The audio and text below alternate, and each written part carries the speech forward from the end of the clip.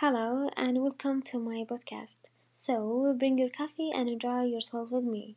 In the beginning, I will talk about the reasons that make me establish this podcast. So, yes, I will not talk about a specific thing as you can know. So, let's do it. I had period when I wasn't living my moment at all. This makes me now recognize the moment and their value very well and clear.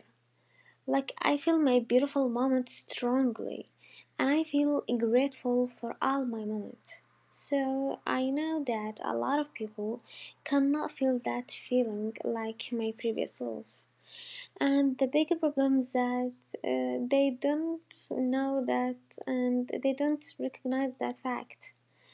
And this is because a lot of reasons, like they cancel the present and just think about the past and also the future, which is, I think it is not fair because you just avoid your own, the person who lives right now, the person who breathes, which is you.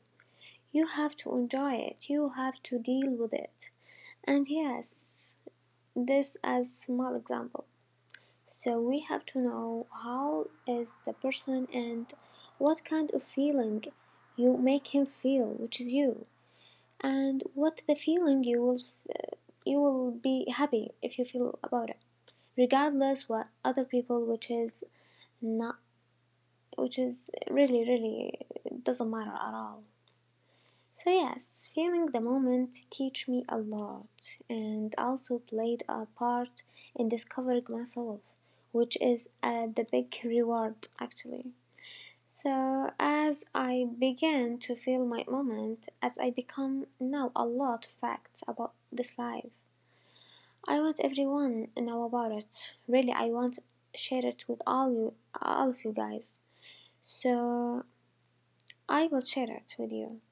And just before I finish this and end this episode, I want you to keep this in your mind as you live your moment, as you become stronger.